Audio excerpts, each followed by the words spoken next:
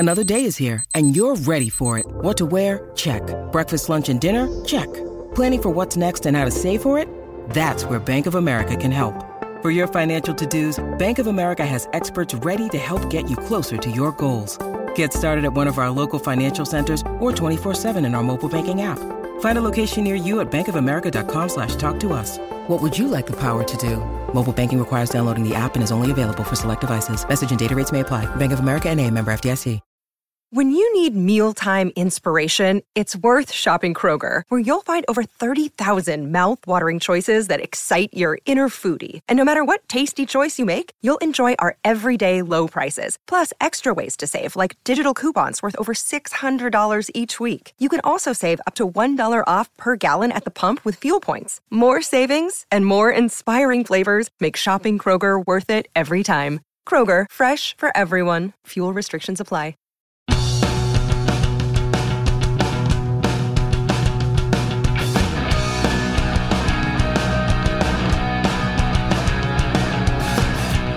Hey, Springsteen fans, and welcome to episode 1, the inaugural episode, the maiden voyage of Springsteen Times 70, a limited podcast series from NJ.com and the Star Ledger, where we are breaking down Bruce Springsteen's 70 greatest songs ever. I am joined for this first episode by Brian Erickson, the host of what might be the best New Jersey-based music podcast called The Great Albums. Brian, how you doing? I'm quite well, Bobby. Flattery will get you everywhere, sir. Thank you. Thank you for coming, Brian. And so we are going to break down songs number 70 to number 61. We're going to play some clips. We're going to talk about what we like about the songs, what we don't like, legacies, origins, fun facts. I'm going to throw you a trivia question at the end. Oh, goodness. And yeah, we're going to have some fun. So first off, Brian, what is your favorite Bruce Springsteen song? Atlantic City. Oh, good one. Yeah, we are not talking about that today. Yeah, I know. I like when I got the list, I was like, oh, cool. I get to be the first one. Oh, yeah. I get the bottom of the list. Exactly. Okay, well, we're going to... This will be a challenge, but it'll be a fun challenge. Oh, it'll be a fun challenge. Yeah. All right, so we're going to go right into song number 70, which is a song that sort of started a whole new era for Springsteen. And here, let's play a clip, and then you guys will hear what it is. Know that much. Joke's on me, it's gonna be okay if I can just get through this lonesome day. Lonesome day. Hills brewing, dark suns on the rise. This storm will blow through by and by. House on fire, vipers in the grass. A little revenge in this too shall pass. This too shall pass time. Yeah, I'm gonna pray right now. All I got's this lonesome day. Okay, so that was number 70, Lonesome Day from The Rising 2002, which was the lead song off of The Rising and the beginning of the return of the E Street Band as far as like studio real albums go. Yeah, like imagine, Bruce sort of did away with the E Street Band, like probably like late 80s. And, he kind of did that synthy stuff. He did, Human Touch, Lucky Town, Tom Joad. Like he kind of went in a bunch of different directions. Now imagine like if you're a fan of the, of the Born albums or from that great 80s stuff, but you sort of lost them a little bit along the way. Right. What a great way to kind of ring it in, almost like an invocation, like, yeah, I'm back. Yeah, for sure. And I mean, he played those in New Jersey alone, those 15 Continental Airlines Arena shows in '99, which was for the people who got to go to those tickets all sold out like instantly. But the ones who got to go to that was like sort of bringing the E Street Band back. But this was the first thing of if you got the CD, you pop that in and you hear sort of the big sound. And one of the new members at that time, Susie Tyrell, just destroying on violin on that song. Oh, so good. Yeah, it almost brings in like a new, like a third era of the E Street Band where you kind of had, to pardon the cliche, but that's sort of the wild, innocent, kind of that swingy beginning, and then the very like well-oiled machine of like the late 70s and 80s, and now this is something almost like folksy. Yeah, in a way, a little bit, and it's also this is the beginning of the whole thing with The Rising being a reaction to 9/11. And I'm listening to this song, I think of, I believe it's in the autobiography, that Springsteen, when the towers fell on 9/11, 2001, Springsteen was still had his house in Rumson. He wasn't full-time in Colts Neck yet. And for those who don't know, Rumson is very close to a beach called Seabright. And from Seabright, on a clear day, you can see the Manhattan skyline, or at least that you could have seen the Twin Towers. So he tells a great story about going to or near the beach or driving by the beach that day and seeing the smoke from the towers from Seabright. And then a fan had seen him when he was driving away or something, and they yelled out, like, "We need you, Bruce," or something along those lines. Whoa. So, yeah. What, really? Yeah, which is a pretty crazy little anecdote from Springsteen. But there's a lot of good stuff on The Rising. That's like... Well, I look at that as almost like that kind of started a trilogy of records between that and then Magic in, 05, I want to say? And 07, yeah. Oh, really? 07? Yeah. Oh, wow. That was way later. And then, like, working on a Dream. I mean, I know he had other records in between The Rising and Magic, but I'm talking about the E Street Band records that he did. Right. Yeah, this feels like kind of the start of that trilogy of albums. What a great way to kind of kick that off. Yeah, definitely. All right, so moving on, let's go to number 69 on the list, a song that is a whole lot older than The Rising. Baseball cards poked in his spokes, his boots in oil, he's patiently soaked. The roadside attendant nervously jokes as the angels tired stroke his precious pavement. All right, so that was The Angel from Greetings from Asbury Park, New Jersey. All the way back. Going pretty much all the way back to, that was actually one of the songs performed for Mike Appel and some other guy whose name escapes me, for Springsteen's like preliminary audition before the big audition for Columbia Records, actually. Oh, get out of here. Really? Yeah. Yep, all the way back. And it's obviously a very kind of sleepy track. Springsteen plays the piano himself on that album. That's how far back it goes. People don't really think about the fact that he plays piano too. Because I mean, when you get Roy Bittan in the band, you don't really think about Bruce playing piano. But yeah, he was actually like a pretty decent piano player. Yeah, and I mean, and the old story goes of him writing a bunch of Born to Run on a piano. But Springsteen is still super proud of this song.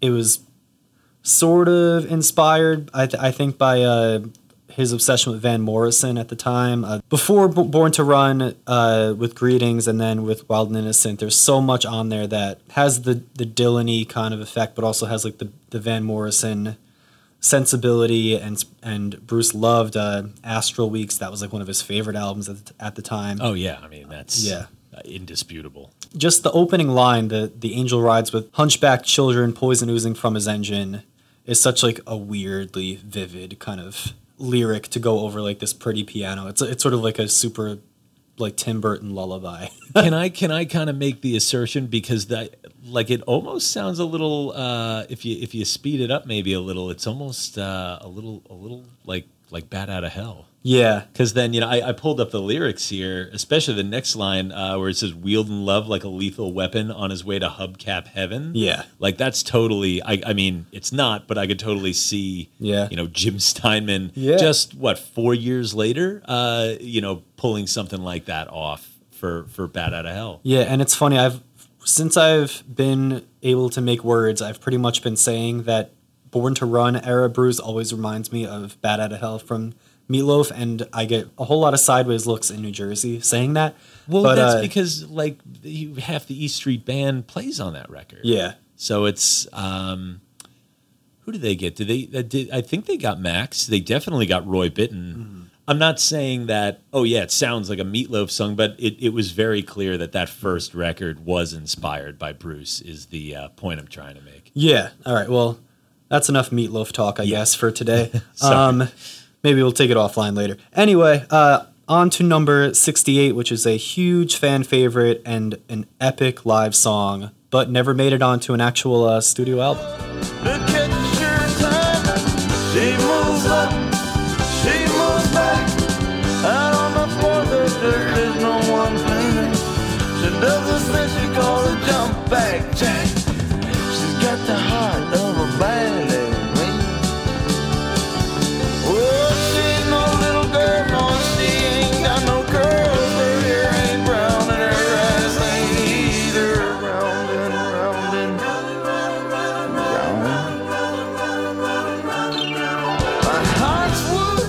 All right, so that was Thundercrack at number 68, a song that people have been hearing live for decades and decades, usually in like the third hour of Springsteen, like in full mode bar band delirium, like sweat all the way through all of his clothes. Yeah, it appeared on 1998's Tracks box set, and it's just one of those songs that if you can make it to the end, it's really, really awesome. There's so much there, from like crazy like Beach Boys high harmonies. I actually have a story about that in a second. To just like the folksy intro, like this song just kind of has a little bit of everything, I think. Yeah, and it's a little too wild and innocent for Born to Run, right? It was done between those two albums, and it definitely still has that kind of swingy, raucous, like wild, innocent E Street Shuffle feel to it. So I could see why he left it off, but it was great to see that he, good to see that he still plays it live. Right. When the studio version is 7.5 minutes long. Oh, I can't You mean imagine. when he plays it live, it's like you can go to the bathroom, you can get a hot dog, you can fight with your fiance, you can do whatever you want. Are you telling personal anecdotes here? No. I am engaged, so that's why fiance came up. But no, and the story I wanted to tell, which is actually plucked right from Brian Hyatt from Rolling Stone's new book, The Stories Behind the Songs, Bruce Springsteen. So they recorded like a sort of a one-take version in 1973, and then it dawned on Bruce that it was going to take like way too much to actually get that song where it needed to be at the time, and he just didn't want to deal with it. So then all the years later, like 25 years go by, and they want to actually get it where it needs to be recorded for the Tracks version. So Mad Dog Vinny Lopez has to come back in 25 years later and redo his like high harmony backing vocals all those years later. And it apparently only took like 40 minutes. He just came right in, did it, and then was like, okay, cool, bye. He's still around. He still plays locally too. He still plays Asbury and stuff. Yeah. So just a phone call away. Yep, and every Vinny Lopez show, people are looking over their shoulders hoping that Bruce might show up. He's one of those like many like peripheral figures. Oh yeah, and for good reason. And Bruce does just kind of show up, like he just sort of walks into places around there. Yeah, Wonder Bar. He's gonna come back Danny to Wonder Clinch Bar Gallery. Yeah, you think he'll do Light of Day this year? Because I don't think he did it. He has not done it last since year. He hasn't done it since before. 2015. 2015 was the last time he did it. I know because I've been at all the years that he hasn't been there. Of course. And it's a great event, but it's better when Bruce shows up. And it sells out instantly every year with people hoping that he's going to show up. Yeah. But hey, they raise money for charity. It's great. It's great either way. All right, on to number 67, which is a song that I probably heard when I listened to my first ever Bruce Springsteen CD. She'll let you in her house if you come knocking late at night. She'll let you in her mouth if the words you say are right. If you pay the price, she'll let you deep inside, but there's a secret garden she hides.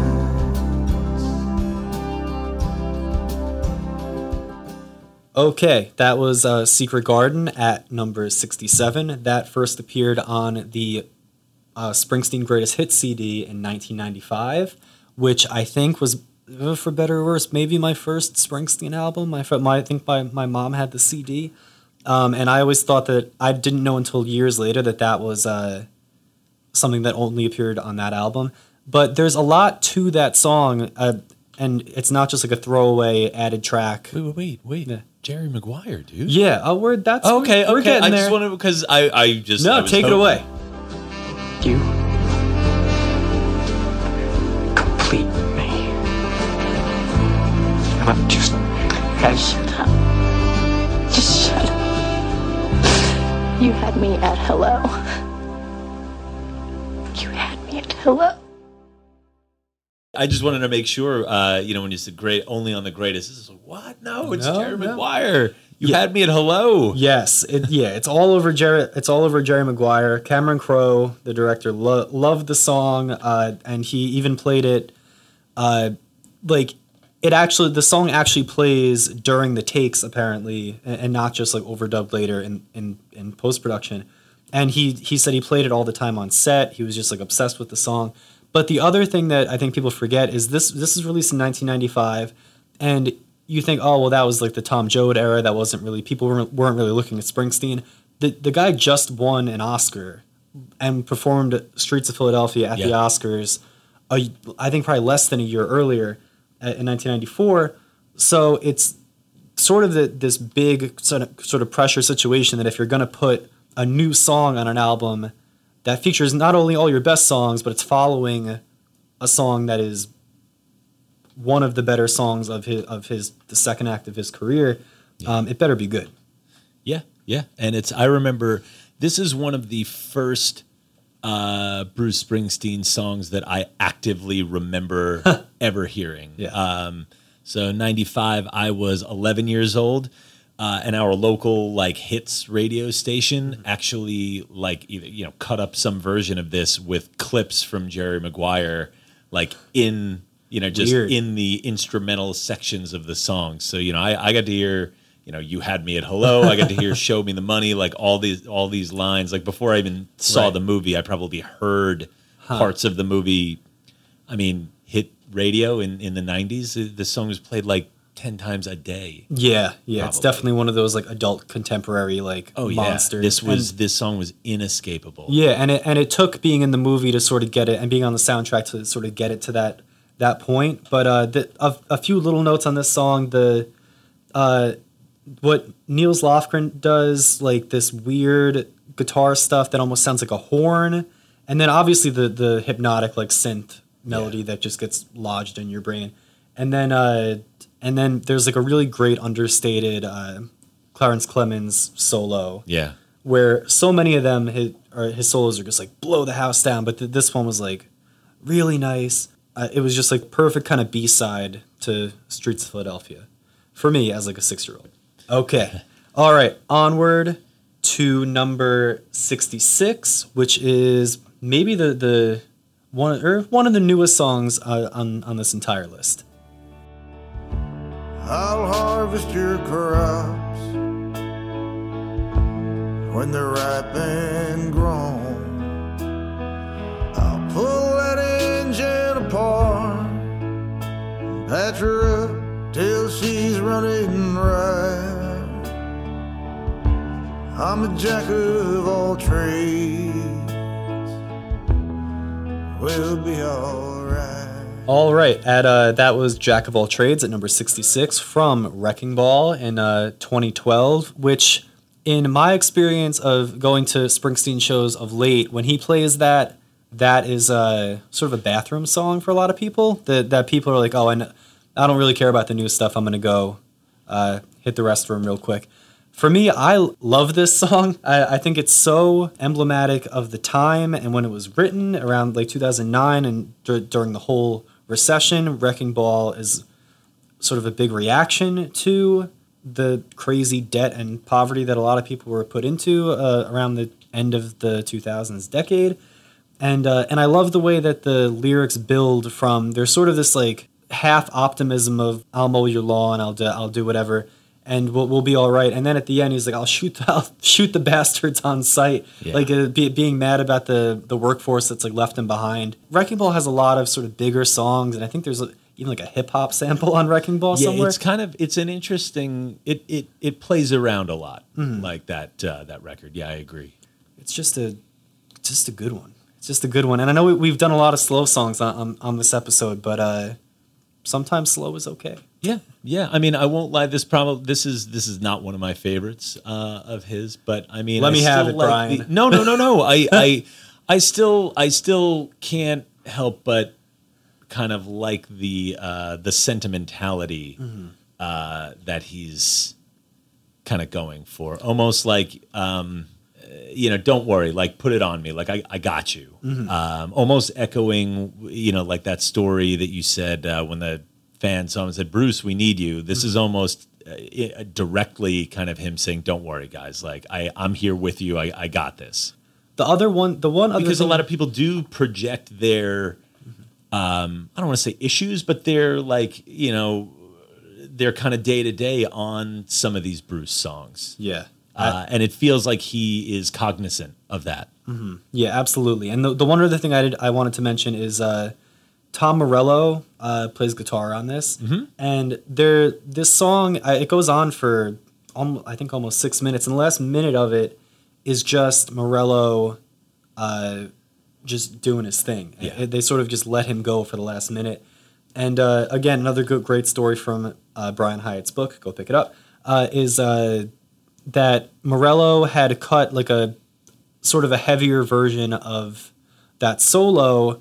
And then when he was in New York actually going to play like an Occupy Wall Street event, Springsteen asked him to come down to his home studio in Colts Neck, New Jersey, and to cut a more quote unquote elegant version of the solo. So at one point in, I don't know, 10 years ago, Springsteen and Tom Morello were hanging out together in Colts Neck, which makes me happy. Wow, yeah. Yeah. Good stuff. Okay, onward to number 65, which is another poignant song from the 21st century. And I'm just trying to survive. I got God on my side. And I'm just trying to survive. What if what you do to survive kills the things you love? Fear's a powerful thing. Can turn your heart black, you can trust. It'll take a God-filled song, filled with devils and dust. Okay, that was the title track from Devils and Dust, 2005.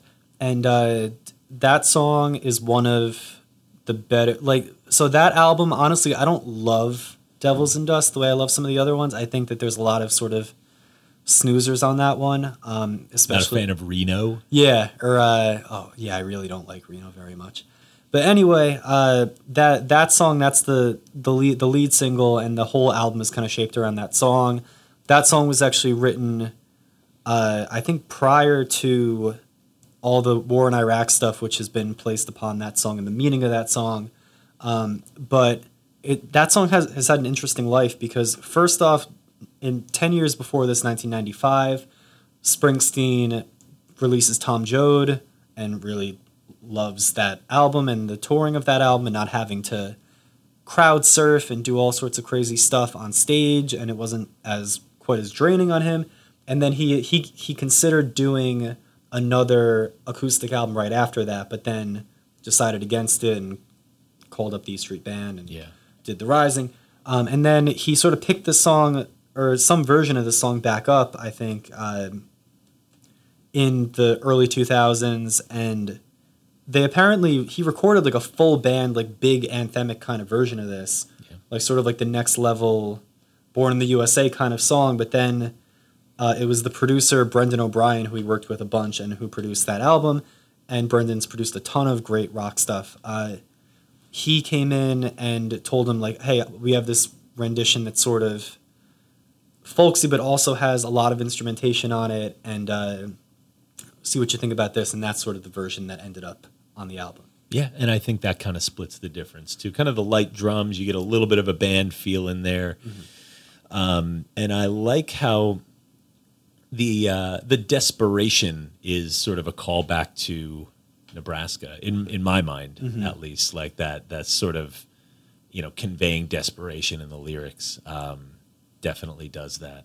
Yeah. And kind of goes back to the idea of like people that have to make really hard, like people that have to make decisions with a level of difficulty that people shouldn't ever need to make. You know what I mean? Yeah. Yeah, definitely. And I mean, this song, the opening line, I have my finger on the trigger. I mean, it's shit. I mean, if you take it in the most literal sense, it's shaped around a soldier in war. And then the chorus of I've got God on my side, just trying to survive. But what if you do to survive kills the things that you love? Like, that's such like an interesting question that I can't imagine what it's like to be in that situation and need to consider like the whole kill or be killed thing. But that's a conversation probably for another day. So let's keep going to another deep cut, one that I personally like, and another one that has a really interesting story behind it. This is number 64. Call that Linda, will you let me be the one? Linda, will you let me be the one? Linda, will you let me be the one? Linda, will you let me be the one? In a room full of contenders, Eddie Spark, till it drops to his bed and surrender.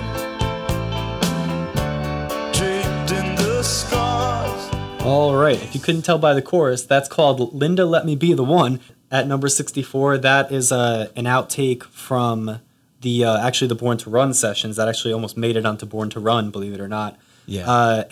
But it appeared on the Tracks box set in 1998. He had a lot of really good ones from that, like 1973-ish time period. Like there are a lot of really good, like too many good songs to put on those albums that, at that point are, like 8 songs, 9 songs. So it's like, keep it short. Well, a lot of the songs aren't very short, but it's, keep the track listing nice and symmetrical.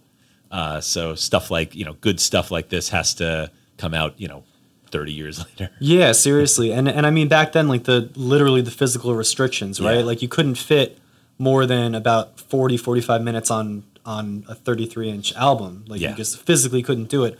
And then you'd have to go to a double album, which is a whole, which a lot of labels weren't willing to do at the time. And Bruce is not Todd Rundgren, so they are not letting him. He's not doing. I feel like a double album of Bruce at this point, like he did it right. We got the River when we were supposed to get it. If he had done it like a few years before, no, not so good. And speaking of the River, that the piano part is very similar to Hungry Heart. A couple of years later, I mean, Roy Bittan was like, I should probably go back to that sort of trembling piano part. But yeah, apparently there was a discussion about whether to put Linda Let Me Be the One or Meeting Across the River on Born to Run. And I think they made the right choice. Yeah, and I think it was Mike Appel who said absolutely not, that Linda Let Me Be the One, which does kind of play like a demo. Like it does sort of play like they could have probably done more to it if they really were going to go all the way. With putting it on an album. But yeah, I still enjoy it a whole lot, and it's sort of from that golden era of recording, like you said. Yeah. Another like gang song too, talking about, Eddie and stuff. Like people, like Bruce said, Bruce had a lot of proper names back then. Bruce used a lot of proper names back then. Yeah, absolutely. And we're going to get to one of those very soon, actually. Yep. But first, the song that sort of started it all in a lot of different ways for Springsteen. This is number 63. Yeah, she was blinded by a light. Oh, cut loose like a noose, another runner in the night. Blinded by the light. She got down, but she never got tight, but she'll make it all right. And just a reminder, we're here with Brian Erickson, host of the Great Albums podcast. All right, so that, of course, was Blinded by the Light at number 63 from Greetings from Asbury Park in 1973. That was the lead track on the album. That was the first single on the album. It was a song that was written with Spirit in the Night after Clive Davis said, hey, there aren't enough sort of full band songs on this album. And they ended up getting rid of some of the folksier ones. But still, the way that this is composed, like lyrically, it's still very folksy. It's so wordy. Like it's like a party trick if you can actually sing that entire song, I think. Yeah, well, I think most people can sing the Manfred Man, the version that became a hit that you still hear on every, Memorial Day top 500 countdown show now. It's still on there. Yeah, and of course everyone likes to sing the Deuce versus Douche song. Yeah, the little. I remember getting in trouble for that when I was a little kid. I'd be like, revved up like a douche. Yeah. And I'm like, 10, 11, 12 years old. And, my dad's like, don't say that. I said, what? It's in the song. He's like, no, don't say that. But he never told me why. Mm-hmm. And then I had to kind of discover years later, like, oh, that's why. Uh-huh. And it's actually Deuce, like a car, like Little Deuce Coupe. Yeah, exactly. Because Bruce was a huge, Beach Boys fan and Cars and Girls. Yep. And, and definitely got the best use out of his rhyming dictionary for this one. And by rhyming dictionary, you mean his brain. Yeah. Like it's amazing how that stuff was just in his head, that he could just put down a song like this. Yeah, that, and I think he actually did also have a real rhyming dictionary, but don't we all? Did he really? Yeah. Oh, wow. Yeah, literally had a rhyming dictionary at that time when he was like 22 and writing these songs. And they had to do a bunch of overdubs with this song. Springsteen actually played the bass part himself on the song. And of course, as a lot of people know, Manfred Mann made it famous. Did I steal your thunder on there? No, did I say that too soon? No, that's the first. Did I give you a Jerry Maguire on that one? No, that is you did O'Brien. That's the first thing I should have said, and obviously that came out in 1976. Springsteen didn't have much success at all with this song, or Greetings in particular. Obviously, as most people know, it would take until Born to Run to really get his name out there. Yeah, like they almost dropped it. Like they were willing to drop him because Billy Joel had a hit with Piano Man. So they're like, well, we kind of got our kind of young singer-songwriter, so either shape up or it's going to be just... Right. It's this guy and not you, and we got both. Right, and so that leads into our next song, which is from an album that actually earned Springsteen his first top 10 pop hit and made him an even bigger name. So this is number 62. So say goodbye, it's Independence Day. It's Independence Day all down the line. Just say goodbye, it's Independence Day. It's Independence Day this time. Now I don't know what it always was with us. We chose the words, and yeah, we drew the lines. Okay, that was Independence Day from The River, a great song about Springsteen and his dad and forgiveness and trying to understand each other after years of not estrangement exactly, but not always landing on the same page. If you've read Springsteen's autobiography, there's a whole lot more about that. But it's a great song. It's a leftover from the Darkness recordings. It was written as early as 1976, according to my records. And it's one of those sort of songs that made The River, because there's that great sort of dichotomy on that album where you have the big full band bangers, you have Hungry Heart, you have Ties That Bind, you have Jackson Cage, and then you have a lot of the sort of narrative stuff that would really inform the rest of his career. And this is one of those sort of perfect in-between kind of songs. Yeah, and I always kind of thought it was like a commentary, either maybe a war song or something about, like relationships and a town kind of shit. Because he says, there's darkness in this house and there's darkness in this town. And what's the like say goodbye, like something like all the boys go away on Independence Day or something like that. Or That's interesting. But that could also mean a factory shutting down, people are losing jobs, like houses are closing. You know how they used to call Asbury Dark City because all the storefronts are dark. Stuff like that. So yeah, maybe something like that too. But I'm not doubting that it's maybe an allegory for him and his dad too. But I feel like maybe it is, but it's kind of covered up by the the sort of blanket of like more social commentary. Right, and I think he's done that. I think his entire career is. Oh yeah, he's one of the best at plucking real life scenarios and then putting them into a sort of narrative form. And the river does a great job of that.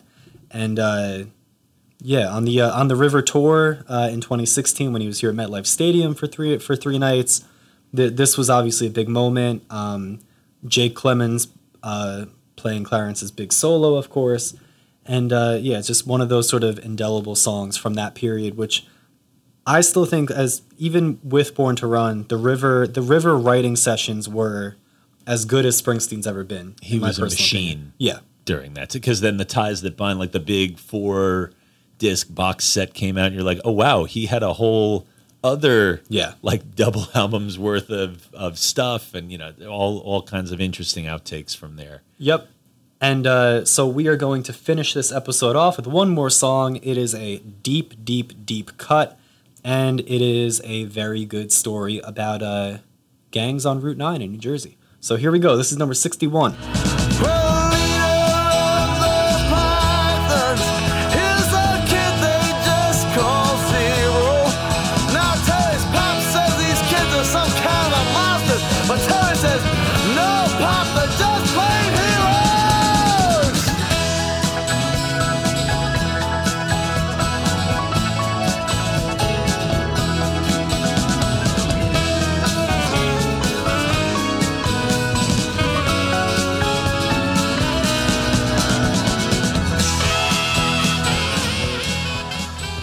Okay, that was number 61, Zero and Blind Terry, an outtake from 1973 that did not appear until tracks many years later, as a lot of these songs have. We covered, 3 of these? Yeah, I know. 3 of these outtakes? There's a lot of good ones, man. Oh, yeah, Tracks is like a great record for that stuff. Yeah, the whole box set. But so for Zero and Blind Terry, it's a similar kind of love story in a gang-related thing, sort of like a incident on 57th Street. The melody for the instrumental for this song is actually exactly the same as another demo called Phantoms that I don't think I've ever even actually heard. I don't know if that exists anywhere. Not a true fan. Yeah, not a true fan. I'm telling. Yeah, I'm not a true fan. I don't know this one song that no one's ever heard of. But yeah, this is a great one, and it goes on for quite a while, but I love how it leaves sort of an open-ended finish where you don't know if they ended up together or if someone died or whatever. But apparently the whole song is about this gang called the Pythons, which is definitely going to be my fantasy football name this year. Oh, hell yeah. And about them sort of being around Route 9. And apparently the Pythons were based off of some apparently Mongolian gangs that had moved into the areas of Freehold where Springsteen lived. Where Springsteen grew up in Freehold wasn't like the nicest part of town. If you ever go and look at his old houses, which of course I've done, and it's not in a particularly nice area. So it's sort of loosely based off of that. And Zero is one of the gang members, and Blind Terry is the girl who falls in love with him, and her dad says no, and he sends like state troopers to kill Terry, and there's this whole like showdown with the Pythons, and it's sort of a movie and a song and a poem, and it's just one of those great narratives from that era, from 1973. And it was cut at the at 914 Studios in New York, which is the same place where Greetings was cut, where Wild and Innocent was cut, and where part of Born to Run was cut too. Wow. And those are all the things I know about.